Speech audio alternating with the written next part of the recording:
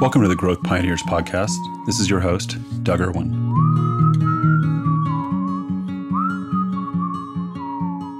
On this episode of the podcast, I speak with Tony Lillios. Tony is a serial entrepreneur, endurance athlete, indie film star, and integral coach. We have a really amazing conversation. Tony's just a great human. He's a good friend of mine. I've known him for about 10 years. We really dive into leadership topics, talk about what's enough, how to overcome resistance, talk a lot about the changing nature of leadership, and just share a lot of great stories and tons of wisdom. So I hope you enjoy the podcast. Tony, welcome to the Growth Pioneers. It's really nice to spend some time with you. Great to be here, Doug. Excited. We've known each other for a long time. I think it was a coffee house in Reno. That might have been the first meeting with Lillios way back when. It must have been at least 10 years ago or something? 10, about 10. I heard about you. We might have met, and then we met at your movie opening in Santa Barbara. Ooh, you're right. For Crossing Bhutan, that's right. Yes. Well, you are when man my hair was black. Your listeners can't tell, but I now have white hair. My kids don't even recognize me in that film anymore. They're like, is that really you? Well, you've aged well, and you are a man of many talents, and I'm just really honored to have you on the show today. And just as a way of introduction, can you give us just a little bit of your personal background? Yeah, it's a multi-threaded story. So you mentioned Crossing Bhutan, so I'll have to weave that in here. But yeah, I'm an adventurer in my core being, and that has shown up in ways of adventuring and creating new products. So I had a product design firm doing lots of innovation for companies like Apple, Dell, and Cisco, spun out our own companies out of that. Most notably, the company Spec Products. Many listeners may have that on their cases of their cases for their phones. And then personal adventures, doing endurance athletics, Ironmans, multiple. I've done 12 Ironmans now, open water swimmer, swam across Crater Lake and back. I'm kind of known for the only person to have done that. And then we did this crossing of Bhutan, first human-powered crossing of the country, made a film out of that. And the story goes on. So now I find myself in the seat of coaching. Executive coaching is how I would call it. It's full integral coaching is what I do with clients. Yeah. I can keep going, but the threads just keep getting more frayed. I didn't know that you had swam across Crater Lake. I mean, that is a cold lake and high altitude at that. So that must have been quite the experience. Yeah. It was the way that story came to be is a bit of a story, and we can do that or not. So I'll let you decide. But it was unprecedented and is my version of going to the moon. It was quite a courageous and calculated thing, hand in hand to do that. Yeah. Well, maybe we'll get there. The other thing, you're involved in an organization that's near and dear to my heart. Anybody that has listened to me knows that I'm a huge supporter of Entrepreneurs Organization. It's been transformative in my own life. And you are now the chapter president for the Reno Tahoe Chapter, which just happened here a month ago or so. It's actually officially happening in 7 days. So okay, so we're jumping almost there. Yep. I've been a member for 25 years now. So I go way back. It's been instrumental in my life. So many things that I kind of hang my hat on today as part of my identity or accomplishments or things that have shaped me. I can draw threads right back to EO, a significant number. I mean, it's incredible. I'm so grateful that somehow at my 27-year-old self, I stumbled into it and jumped in. Yeah, I think I described it almost exactly the same way. I think I said everything good except for my children and my wife have come as a result of being part of EO. So it is just that powerful. And I would say my kids did come from it, honestly. I'm not kidding. The ability to have them. So it was a lot's come from EO. That's true. The staying married is definitely a function of EO in big part. So that, yes, the children come from that too.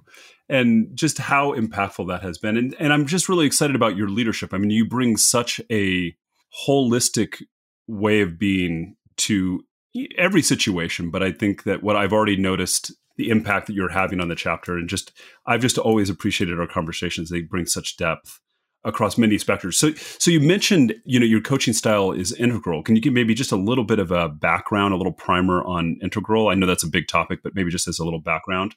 I'll kind of keep it kind of high level. You said holistic, integral. They're kind of, those feel like a little touchy feely. And sometimes for some people, that's like kryptonite.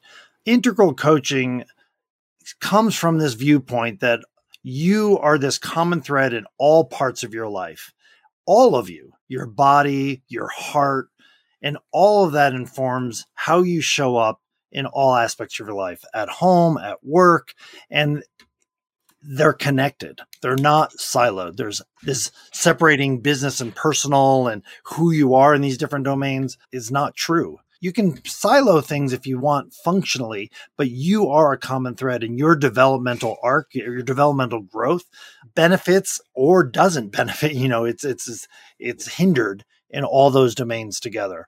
So as an integral coach, we look at all those domains when we're with a client and shoring up and developing them in kind of ways that will show up in all domains of their lives. The conversations are not limited to one aspect. Some people, are you a life coach? Well, kind of. Are you an executive coach? Kind of. It's all of that. Look, I couldn't agree with you more. I think all executive coaching is life coaching. And, I say it is sort of like how you are in one aspect of your life is how you're going to be in all aspects of your life.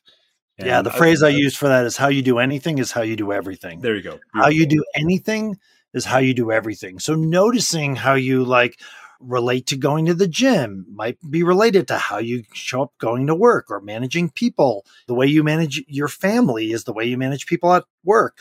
There are themes that come out, and you can work with people in any of these domains because it will show up across the variety of domains they show up in. Yeah. What was your initial inspiration to move into coaching? I was coached. I've had a variety of coaching throughout my life, very domain-specific coaching. But then I had an amazing coach through Stagen Leadership Academy. Nathaniel Chalkin was my coach.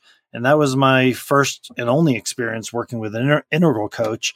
And my head exploded. The way I kind of anecdotally say it's like, this guy never ran a business. He's a mixed martial artist, classical pianist. What's he got for me? It's a bit hyperbolic, but the part of me was like, really? What do you got for me? A year with him was just really, really mind, heart expanding, just really perspective shifting that led me to, wow, I'd like to bring an offering into the world like this.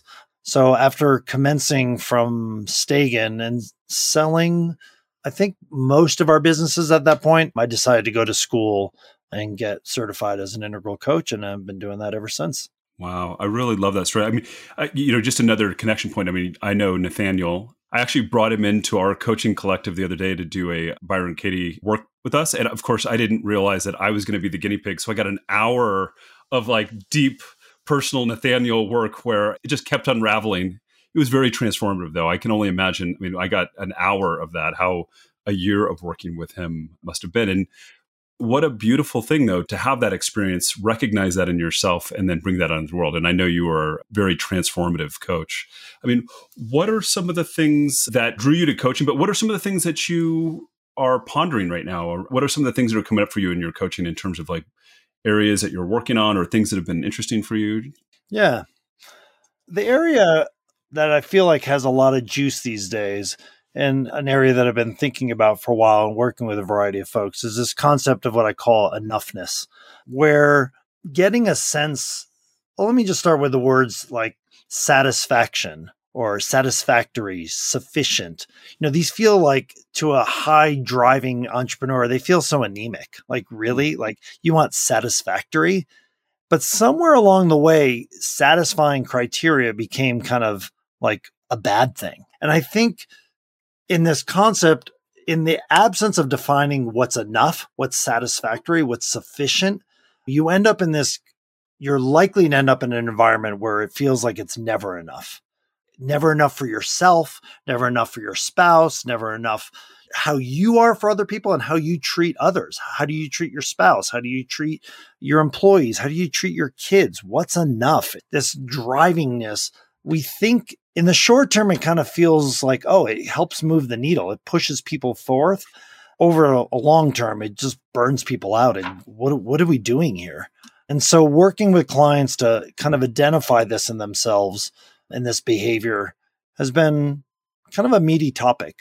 Yeah, no, I love this topic. What is enough? And it feels to me like as humans, we live in this paradox. This is not mine. I just heard this the other day, but it really resonated with me. This idea of this paradox of like, you're perfect exactly as who you are, and also you're called to growth. And those things can be a bit of a paradox. So like, that seems like it's in the spirit of this, especially in our culture. I mean, this is the only one that I'm mostly familiar with. It just doesn't leave a lot of room for enough. It feels like we're constantly under that pressure. So that one side of the truth of that paradox is like, we're constant growing is there, but we're leaving out the part whereas you're perfect exactly as who you are. Yeah. And the flip side of that is the feeling is if you're perfect as you are, you're going to go sit under a tree and just erode into primordial ooze and just like become nothing and just sit there. And so like that they feel like a juxtaposition, but they actually can coexist and very much do coexist for folks. So they're not at odds, but they absolutely are related. What are you seeing in this? You're working with clients. Like, what's coming up for people? Like, what are some of do you find there's a lot of resistance to this, or like, what are the challenges that you're facing? Yeah, it can go in a couple directions. So let's talk about you're good as you are, that aspect of it. People can relate to that. I mean, the hardest driving people that are super accomplished that you look at and you're like, wow, they're so amazing. When you're in private sessions with them, you realize how strong that feeling of, and yet I still don't feel like I'm doing enough. That sounds okay from an intellectual side, like, oh, that just drives them. But at their core, many feel like they're just not worthy. Like, it's just like, ugh. And their experience of their day is not so wonderful. They don't enjoy their lives. And yet they're knocking it out of the park on a public stage.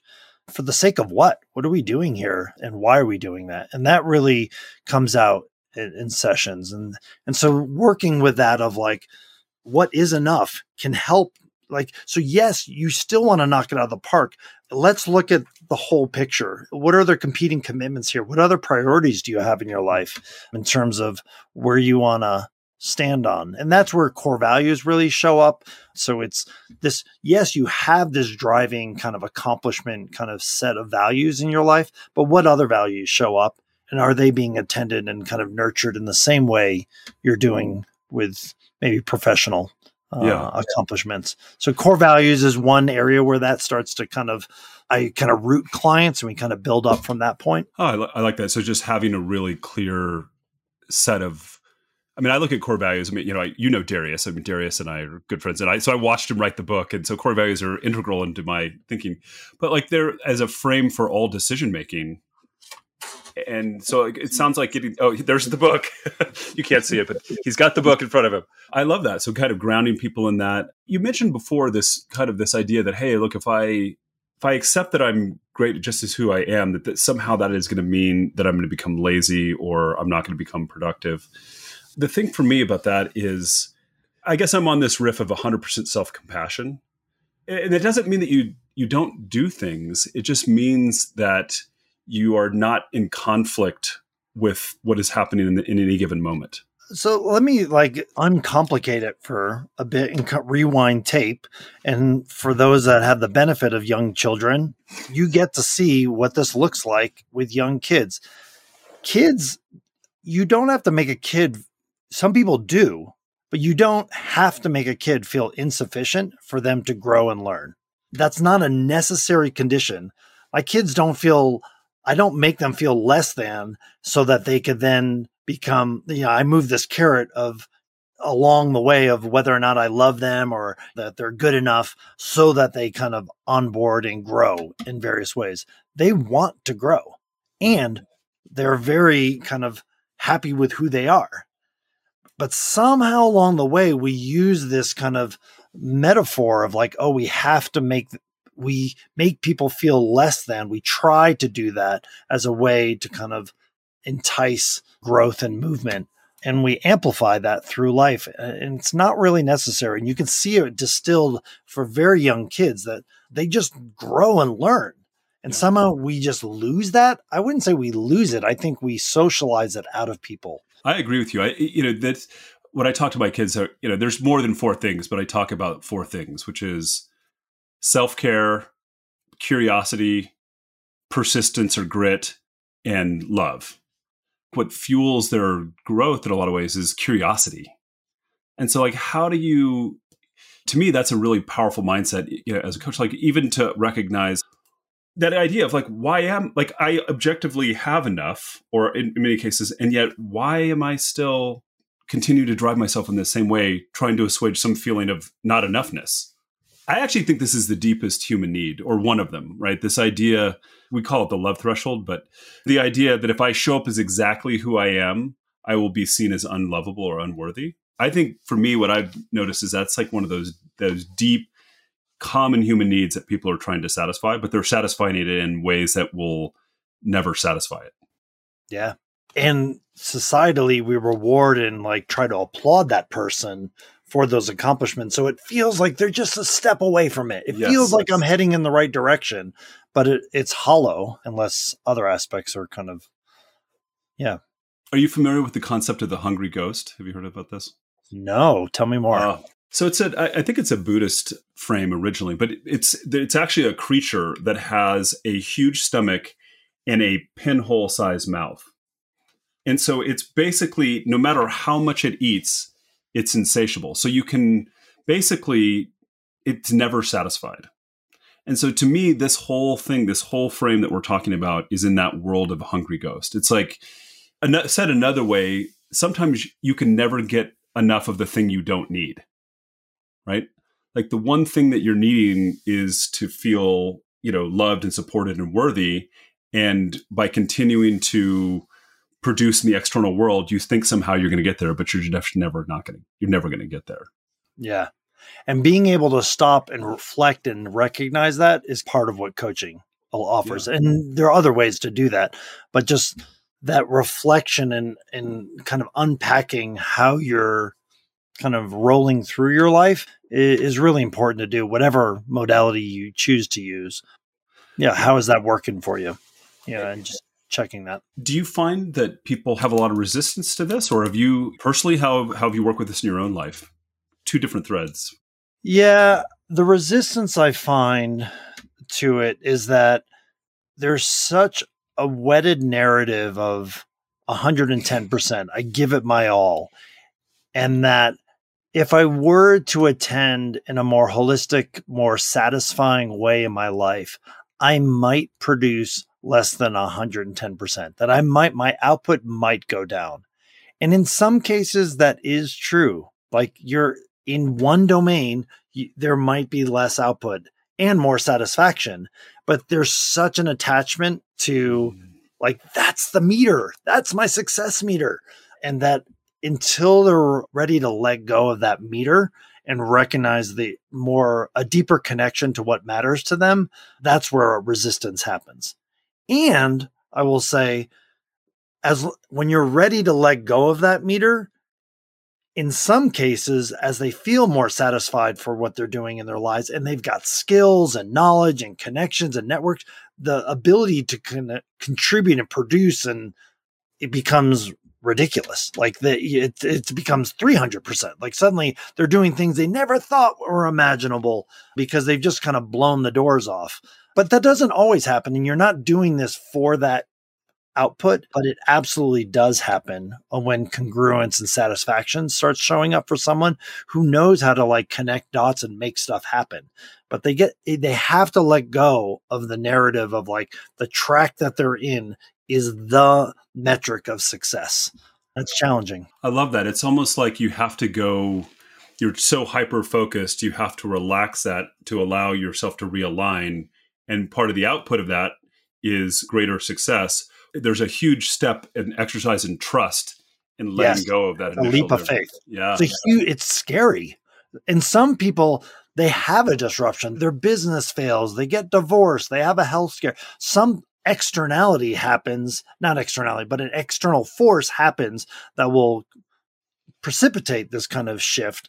But with coaching, you're actually they're self-inflicting a shift, which can feel very catastrophic. It can feel and so that's part of what coaching works with is like, do you want to step into this? And how do you step in this? It's uncomfortable. Oh yeah. I could attest to that. I was squirming as I was recognizing I was I had some judgment about somebody that in our community or whatever, and I realized like I was actually the one that was causing the problems. That's uncomfortable when you have those recognitions. It was freeing ultimately, but in the moment, it was painful. And like you said about the externality, in my own case, like I had my medical device company, when that didn't produce the results that I wanted, we had to fire sale it. That sent me into a tailspin that ultimately led down this much better path. I wonder, I don't know if that would have been successful, if that would not have amplified the thing that exactly I didn't want in my life. Totally. And who knows? And just the little like soundbite, I think too, that kind of speaks to how much we're attached to that success meter is that people who run businesses for years, successful businesses, when they fail, like at some point they end, okay, maybe they'd acquire. I mean, to create a legacy business that lasts hundreds of years is like pretty rare. Like at some point they run their course, they're acquired, they morph into something else. And it's amazing to me with clients and people, just friends, how the last taste of the fact that it failed, they live with that. And I'm like, well, what about all those years that you were like what happened to all that? Like, isn't that part of it? Like, I'm not trying to say ignore the fact that it ended, but like the fact that it happened, like, oh my gosh, like, can you take on some pride for that? Cause that's like amazing. And so it's crazy how like people, it's that last taste that just overpowers everything. I got to tell you, that is, you gave me goosebumps. You're so right how the last thing, I mean, we did, when we were running TEDx Reno, we would always end a session on a high note so that the last taste would be high. But I had never considered that the last taste of your business could be the thing that you remember, and not all of the highs and the other things that happened and all the. And people, not even just what it tastes, but it's the shame. Like, oh, my business failed. And I'm like, it didn't until it did. Like, I mean, so like, let's take some, I'm not just rose colored glasses, but just like take it all in. That's hard for people. People have gone bankrupt, like, oh my gosh, the shame of a bankruptcy over somebody is like, they've been I have 2 business partners that have been bankrupt, and they're my best business partners. They're like, they've got like, all I had to do is just like not attend to the fact that their shame that they're doing and like the skills that they had going on until some event, 2008 mortgage crisis, like, yeah, you were killing it. And then this thing, got hit with a Mack truck, but yeah, you've got skills. Let's go. Like, let's do this. That so resonates with me, Tony. But honestly, I think I walked around with the badge of shame of a failed entrepreneur for much longer than was useful, for sure. I finally took coaching. My coach, good friend Robert, basically was like, that wasn't a failure. It was just a lesson. And it really was true. I just walked around with it as a failure for all those years. And it clouded my whole vision. And I love that. The last taste. No, I definitely, that really was. Yeah. And now not just dismissing it, but like Robert's saying, it's a lesson. So it's a step to grow from. It's not a tattoo you now have to wear for every day of like, I'm a failed entrepreneur. Like, what? Like, no, it's crazy. It was in many ways preventing me from stepping into who I really am, right? Because I was still holding on to this identity, like, oh, I'm not a tech billionaire at this point, like, and I should have been. That was always what I was supposed to do. And then the whole time, your life is telling you, here's what wants to live through you, and you're like, no, I don't want to listen to that. I'm going to just live up to the identity. Oh, and by the way, I failed against that identity, so I'm just going to live over here in this like painful, shameful place instead of listening to like what's trying to come through you. Absolutely. Coaching is such a powerful, I'm so glad. It feels like we're in a bit of a coaching revolution. I don't know. Or maybe there's just popular. It just feels like, it's out there. I don't know exactly what brought this to the consciousness of the world, but it feels like it's a thing right now.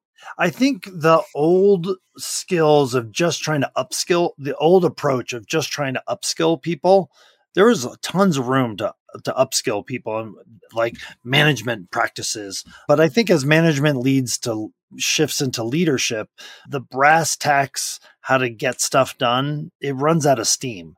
And so coaching is kind of allowing this next level stuff that brings you, like you said, allowing things to come through you. Like it allows that you aren't a cog in a machine and we're trying to optimize Doug to work in an entrepreneurial machine. It's like, what is unique to Doug in terms of his passions and his experience and his worldview and what can come through you?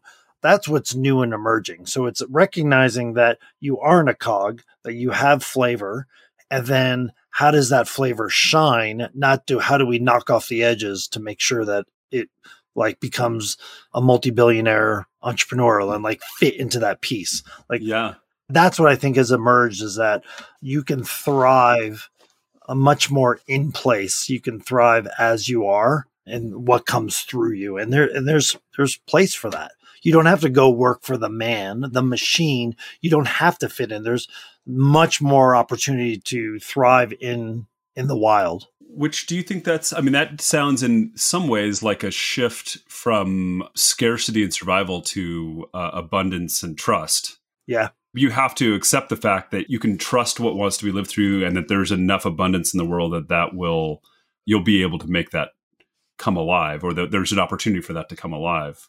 You work with a lot of leaders, so you probably don't deal a lot with scarcity, but I'm curious, is that something that you work with people? Does that come up for?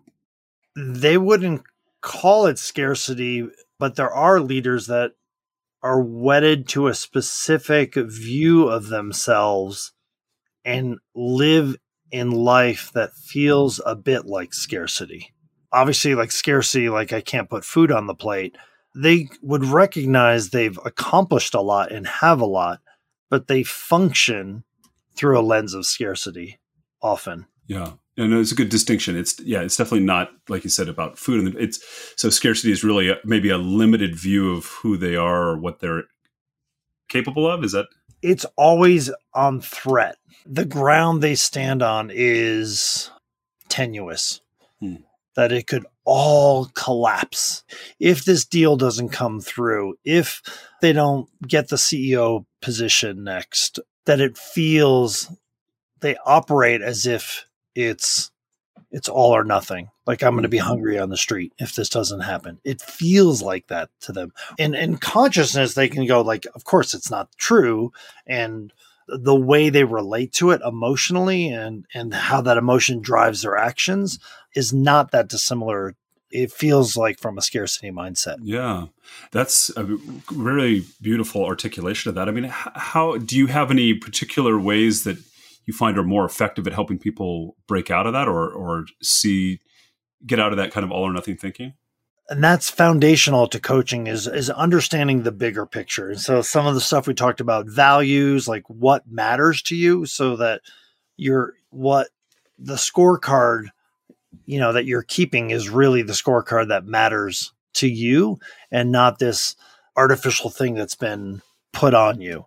And so is it really all or nothing? Just being able to address that can really help someone step more confidently into the arena and let the results fall where they may, where it doesn't feel like all or nothing.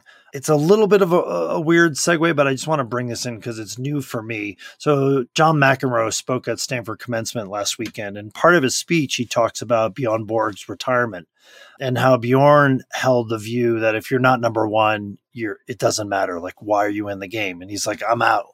And John was like, are you kidding me? Like, it's the fight. It's the frothiness. Like our battle that we fought in Wimbledon, people remember the battle. They don't even remember who would necessarily won that day. It was just like, oh, the glorious fight.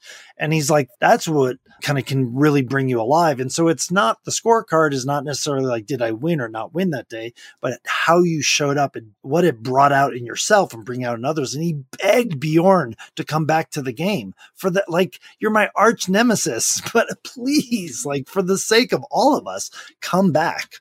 It's a kind of a different wiring. Is it like, is it number one or nothing? Or is it for being in the arena and fighting, being in that struggle? That's helpful, I think, with clients to like kind of slip into that view of like, it's not all or nothing. Yeah. No. I mean, again, oversimplification. It's like you said it with much more passion than I'm about to, but like it's the journey, not the destination. Yes, it is, right? That. It's really and not just the journey, but like, how do you savor that journey? It's a sacred thing. We get to do this every day. oh my gosh. And if you're not enjoying the journey, like, what are you doing? Is it all? Because I think, again, this gets simplified where it's like, oh, don't you know about sacrifice? You have to suffer now for the sake of something later. Yeah, I understand sacrifice and I understand grit. So we're not ignoring that aspect of it, but you can also savor the journey without a doubt and sacrifice and show up with grit. It's not mutually exclusive. You can enjoy like being in that process. Yeah, no, I love that. And that kind of just brings back up to that paradox, right? Like you can both love the moment and everything about that and also continue to grow. That's why I do endurance. So endurance athletics, I don't do them to be number one on a podium and to get like a big check, because there's like, that's not in my purview. Like I'm a middle of the packer, back of the packer guy, but the struggle to do these things, that's the journey. It's like, yes. And they result in some cool things like, oh, going to the world championships in Kona or doing the Crater Lake swim. It's easy to just like tell someone about that, like, ooh, ah, but really it's the process of getting there, all the struggle. That's actually the juice. That's like a cherry at the end that I get to like talk about this cherry.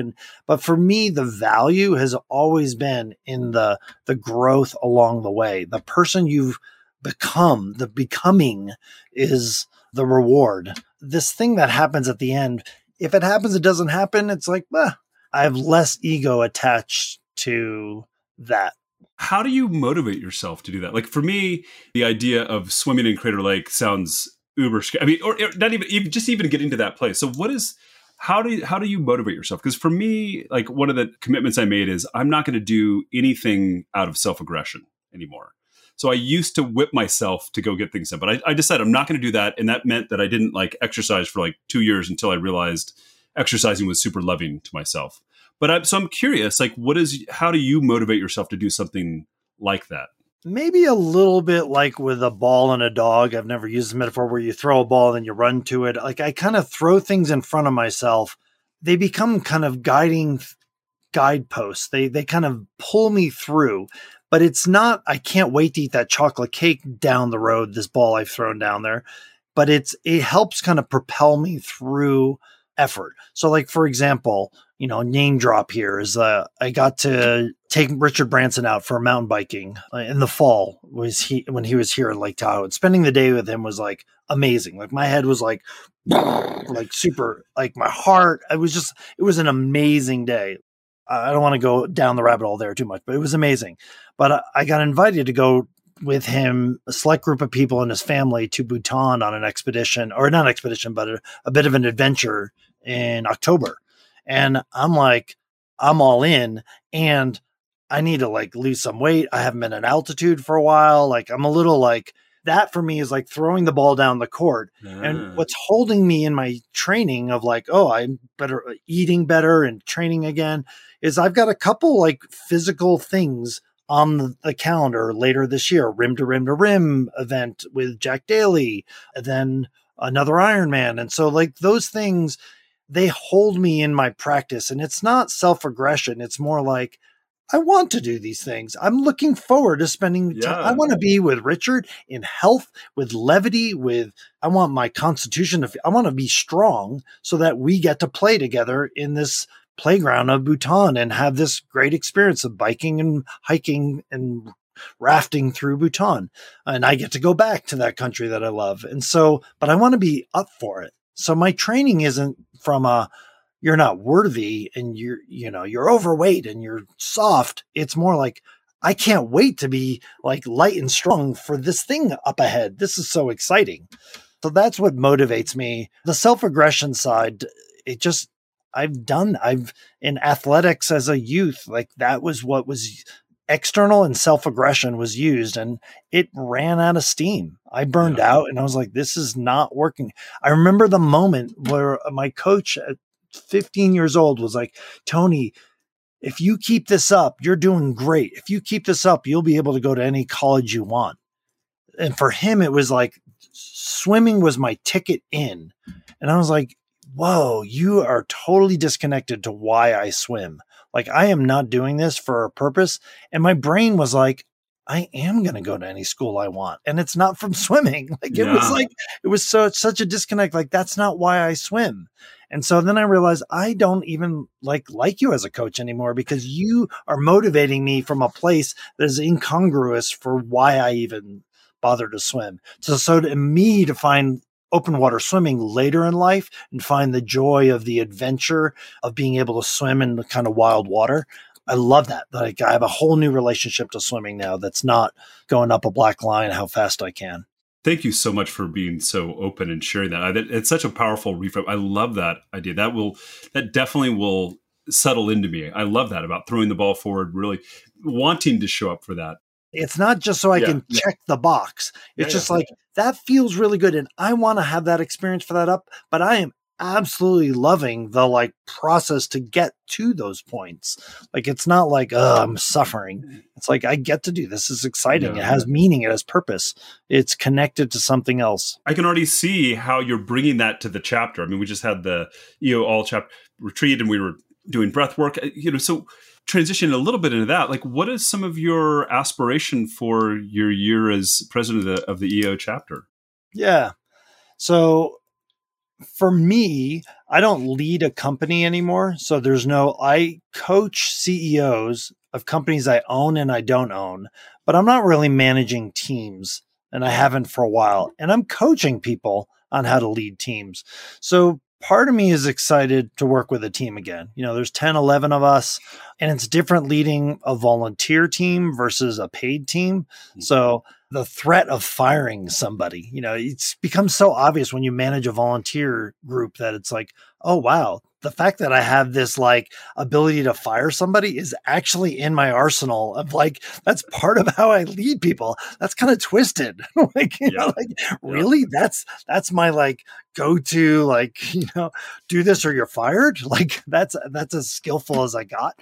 So I've evolved beyond then, but it's really a challenge for me personally to kind of be in a leadership role and kind of practicing what I preach. I'm looking for that for myself. And for others, I look forward to this opportunity for them to grow. They're all leaders in their own businesses, and for them to be able to have intimate experience in my leadership style. My hope is that they grow from that and they bring forth, it's kind of leading by example, as opposed to my coaching modality, which is not leading by example. We're leading through coaching. We're doing it in a different modality where, they get to see how this coaching rolls out. And I'll tell you, our leadoff strategic summit, all day summit, the number of messages I got from people of that, and from the chapter retreat, oh my gosh, I love your leadership style. And it's really great to receive feedback already, what is working, and also getting critical feedback of this could be better, and this. And I just love being kind of in that game again, in real time. Obviously, I'm a huge supporter of EO, and I haven't been as engaged in the last couple of years. And when I heard you were president, I was like, oh, no.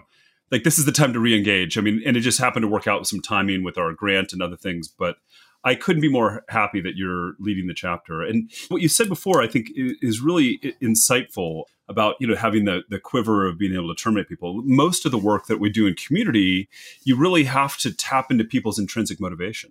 So how, and that's it. I think that's true with leading leaders. I mean, every entrepreneur, if you're moderating your forum, I mean, they all have strong opinions and they can just decide to go and do whatever.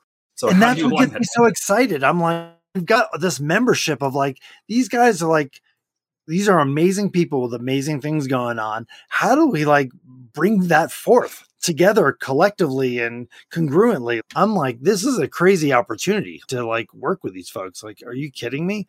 It's similar. I'm on the board of a thing called Parks California, where we're an attached partner to the California State Park. So California State Parks, 280 state parks. So we work with the park system as the kind of nonprofit R&D arm. We're more flexible as an organization to do more things than a government agency can do. But we're we're attached to the government agency. So you talk about raw materials, 280 state parks is what we do and what that looks like for the future and how to engage the community and partners. It's unbelievably exciting, and it's just overwhelming that we get to do this work. It's wow. So it feels very similar with the EO thing on a local level of like, there's this core resource that I feel like is under expressing itself. And I'm looking forward to bringing that more to life. Yeah, no, I'm sure you're going to do, or you're continuing to do amazing work. Hey, did you ever read Dan Pink's book, Drive? Yeah, that was a COVID thing for me. Yeah. Yeah. What was his things was like autonomy, mastery, and purpose. Like those are the things that all people want. It's just always a reminder, like when we were, TEDx Reno was an exercise in that. And we're in the midst of launching Reno's first startup week. And so it's similar to that. We've got 12 different volunteers trying to move.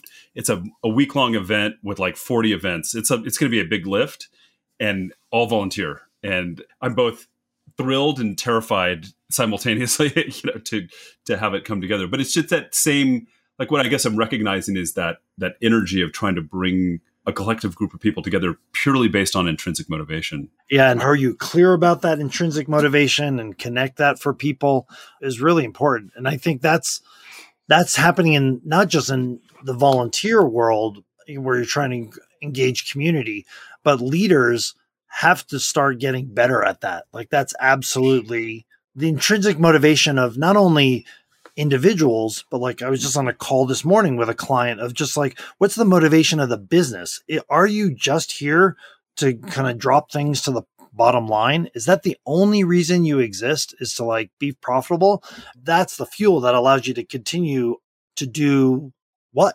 What are you guys up to? And they are up to stuff, but it's just it's not explicit. And so it's like, let's like bring that to the surface. Oh, you're sending hundreds of people to college with all this stuff to like first generation people to college. Like, let that be known. Like we kind of know it, but like elevate that, bring that through people so that motivation can kind of shine more clearly as an organization and then through people as well. That's the nut that we're cracking now as we kind of move into a newer generation. It's not just cogs and wheels. It's like, what is the motivation? Where's the fulfillment? Where's the satisfaction coming from? And how do we kind of organize and align that? Are you on the bleeding edge of this, or do you think that there's we're seeing this more broadly? I mean, I watched that Stegan talk you sent, which I thought about moving to second tier. I'm not sure if that's what they called it, but do you have a sense that that's where we're evolving to, or? I wouldn't say the bleeding edge, but I would say a leading edge. And I think there's an appetite for it. There's COVID kind of shook things up. And when people have to ask hard questions, even simple things like, do we have an office? Do we work remote? Return to work or stay working remotely? Like what does that look like?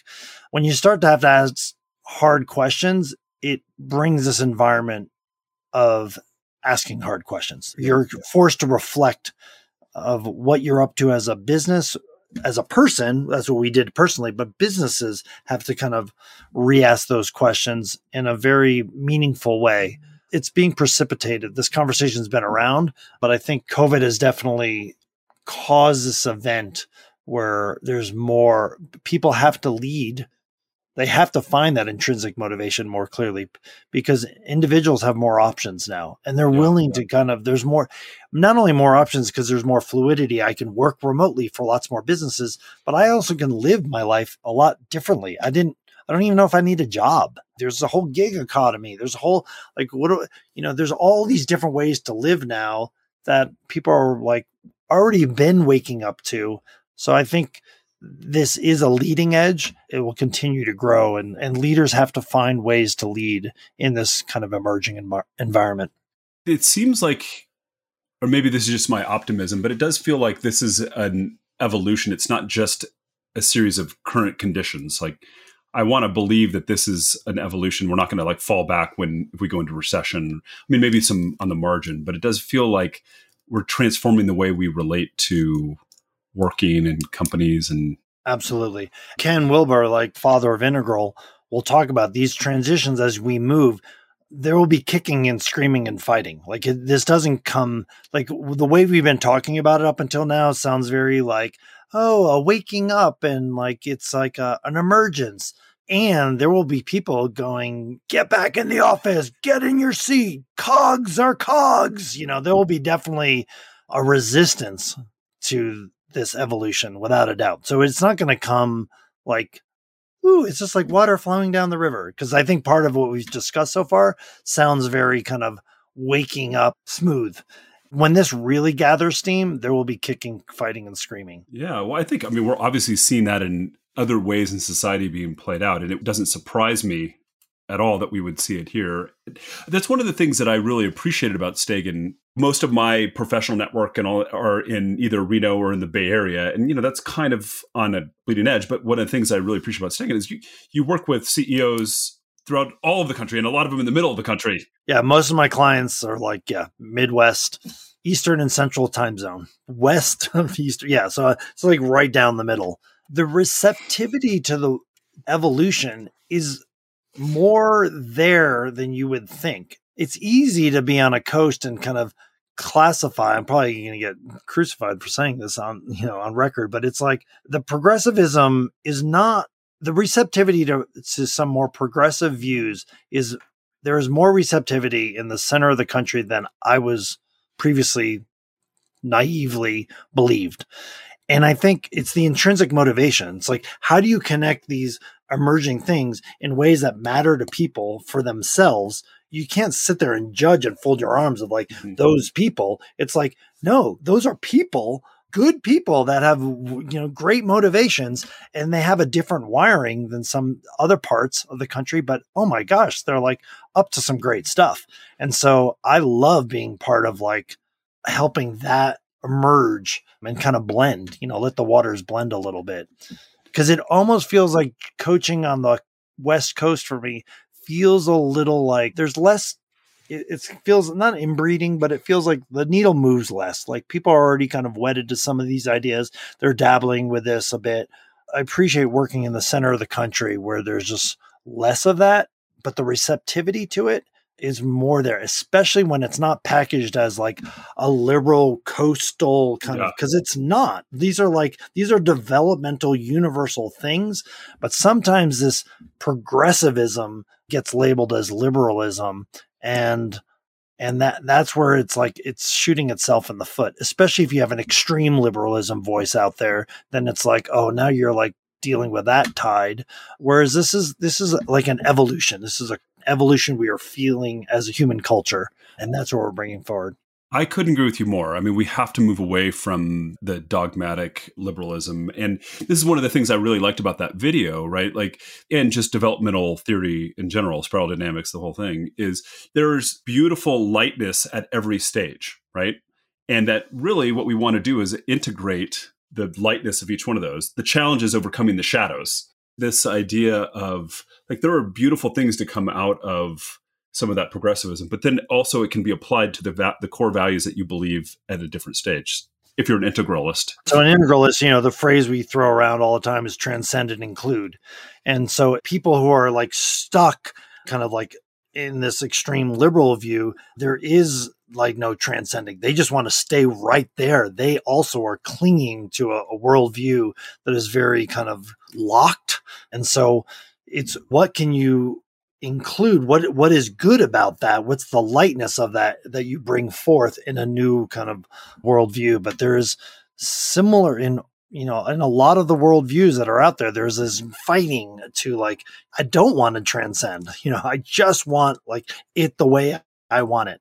And so that's breaking down. And that's the kicking and screaming we're finding. And we're emerging a new way to include what is good about all that into a new way. Yeah. With each step, and this is almost like we were talking about before, when you're really myopically focused, you have to trust to let go of that into a bigger reality. And the same thing, right? Like you found safety and stability in a particular worldview.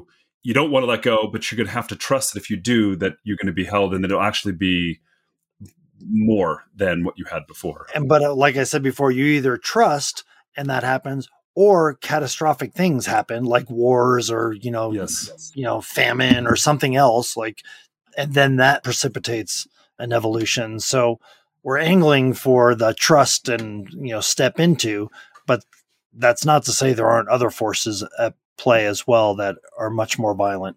What an honor to be able to do that kind of work, Tony. I just think it's such a gift. You have such a gift, and I mean, just talking to you now, you've changed a lot. You've really given me some new perspectives just in our short conversation. Yeah, I love doing this work. It's like, it's kind of like you being an entrepreneur, then kind of evolving beyond that or into another space. Even though I'm still in the business space, I relate to it very differently. I still think of myself as an entrepreneur as well as a coach, but it's evolved very differently. Whereas my business partner, he's more of like rinse and repeat. I just want to like keep making businesses and making products. And I love this stuff. That floats his boat and it's awesome. But I was like, dude, we've done this so many times. Like I don't want to just make another widget and like, that's awesome and sell it to a bunch of people. Like, I'm just like, there's something more for me that's coming through me. And I'm not the world's greatest widget seller either, or widget creator, so it's also like, I realize my own limitations. Like, it's not like that's my calling, that I'm like, we've done great work in the world and I've been part of that, but it's not really like what's wanting to come through me. Kudos to you for listening, right? Taking the space to hear what wants to be lived through you. That takes, you have to be mindful. You have to, overcome fear. You have to go through lots of things to allow that to happen. I would go through stages. A big part of that, it was so easy to talk about spec because like, the way I led off this call, which I'm now doing more of now. But for a long time, I would like ignore that any attachment to this thing that I'm not attached to anymore. Why am I we've sold the business a few years ago. And so it's like, it's not mine. And so I can own that I started it and did these things. But even when it was running, I was trying to make sure that like I was only acknowledging really my actual role in the company and not overinflating that. And it would then sometimes, to counteract that and over identifying with that, I sometimes would severely under identify. I would like, I am not mentioning that. I am not talking about that. I have this other identity. I have these, like, I had to let it go. Thankfully, when we started Spec, we very deliberately didn't put our names in the title. We're like, we wanted a company name that we didn't want our egos. Our first website was all about no ego. Like, we're going to be a design firm that's about the work, not about us. So even with that setup, it's still like you get an ego attached. It's successful. I want to be associated with a thing. It's cool. It's big. People have it. I love watching people in coffee houses hold my product that I designed. It's exciting. That's ego. That was work. There was mindfulness very much involved. There was a deliberateness to detach from when it was no longer appropriate for me to attach and to leave space for something new to emerge. But it was scary. At some point, you're like, oh, I'm a nobody. Like, who am I now? Yeah, no, I felt that way. When we started doing economic development, again, I was still carrying that failed entrepreneur band with me. But ultimately, I realized my product was now a community, and it's been so beautiful to like actually see how communities function, down to the water systems and the sewer and the building permits, and how that all comes together is pretty unique. Yeah, and to have someone like you that's thoughtfully kind of engaging with the dance of all those different systems is like, what a gift for us as a community.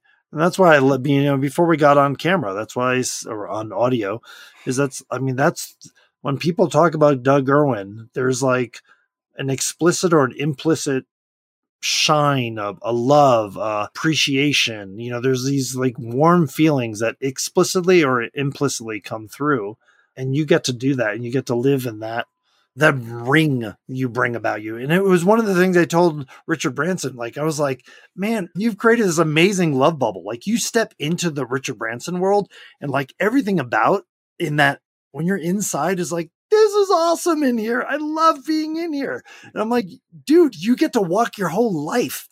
This is not how the rest of us live. It's a different bubble. We each have our own. But I was like, it's really cool in here. I love this. Like, just the way he treated people. And this isn't because he's like famous. It's like who he is as a person. Complete strangers who didn't even recognize him. Just the energy and how he kind of interacts with the world is like, and that's why I want to go to Bhutan with him. It's like, I want more time in the presence of that to see how that works, so I can bring more of that into my life. Like, he's quite skillful, and I don't know, explicit or like just habitual or where it comes from. He's a master of that. And so you too carry that. There's an aura around you that you bring. And thankfully you're doing that and not just making medical devices. It's such a beautiful compliment. I love the fact that you see that in me and have expressed that and shared that with me. It really warms my heart. I think one of the things that it brings up for me is this idea of like the difference between skills and presence. I'm curious. I've not met Richard Branson, but I would imagine like the people that I've met that have that aura have a strong sense of presence to them. I'm curious. How does that resonate with you? Absolutely. That's a complete stranger who knows nothing about him is only relating to him on presence. It's just a being on this planet that they're meeting on a trail in a random place in Tahoe. And just the way he relates to them and lights the space. The metaphor I was using for a bit right after that was that he's a disco ball. Like he's not a sun that just emanates light. He reflects. I'm getting chills, like I'm literally goosebumps just remembering that the goodness of people around him, he reflects it and amplifies it. And so it's not about him, it's about us. And it kind of becomes electric in a moment. And he's good about just turning up the temperature and turning up the brightness on all of that. But it's not about, hey, look at me, I'm big man, everybody look at me. He's goofy, he's gagging, he's asking thoughtful questions, he's stirring the pot in a way that feels very uplifting for everyone in that presence. And he gets to swim in that soup. Like he's making a delicious soup, which he actually has to live in. And so kudos to him. Again, I don't know on purpose or how this is all happening, but it's notable and it's wonderful to be in that. What I think maybe one of those light beams is helping you reflect to see your own disco ball. Because my experience of you is that whenever my jaw hurts right now from smiling. I've been smiling this whole conversation. You just have a way about you. I just love your playfulness and your dynamicism, your wisdom, your intelligence, and your commitments. I mean, it's really, it's great. Thanks, Doug. That's part of it is and we kept getting brought up in literal coincidences, like literal metaphors with Richard. I was like the 1/1,000,000th of Richard. Like we are very similar, but I'm like the mini planet and he's the big planet. Like he's got it dialed and figured out, but there are definitely, it's very familiar. And so that's why we were just it was so magnetic the whole day, constant conversation, whether it's how we relate to family or the world or business or adventure. It was this constant oh my God, we see each other. We are of the same. And clearly you're a million times bigger, and just has dialed it and done it well. That is part of me is how to be more of who I already am. And so that's what I'm looking forward to. I got one more little Buddhist thing for you, and then we'll wrap it up here. Have you ever heard the story of the Golden Buddha? I'm going to say no, just so you get to say it. Okay, well, so you have heard it. Well, but the gist of it is there was this Golden Buddha. These bandits were going to attack and kill everybody. So the monks covered it in mud. They came through and they didn't take the Buddha. Hundreds of years later, they find this mud Buddha and they shine a light on it. It's filled with gold. And that's a true story, but it's a metaphor for life, right? Which is you're born gold. And then through challenges in your life, you put mud on yourself. And eventually you identify with the mud. You forget. But the remembrance is you were never not gold the whole time. And the process of living is mud removal. So the reason why this comes up for me now is you're solid gold, Tony. It's just a process of doing a little bit more mud removal so all that beautiful gold shines through. Thanks for helping the shower today and getting some of that mud off. You make me feel better about, my gold. And yeah, it's great. Always spending time with you, Doug. Oh, this has been such a joy. We'll have to do this again. I really am excited about your leadership on the chapter. I'm really honored to work with you. I'm really honored to call you a friend and look forward to future conversations, my friend. Thanks. Thanks a lot.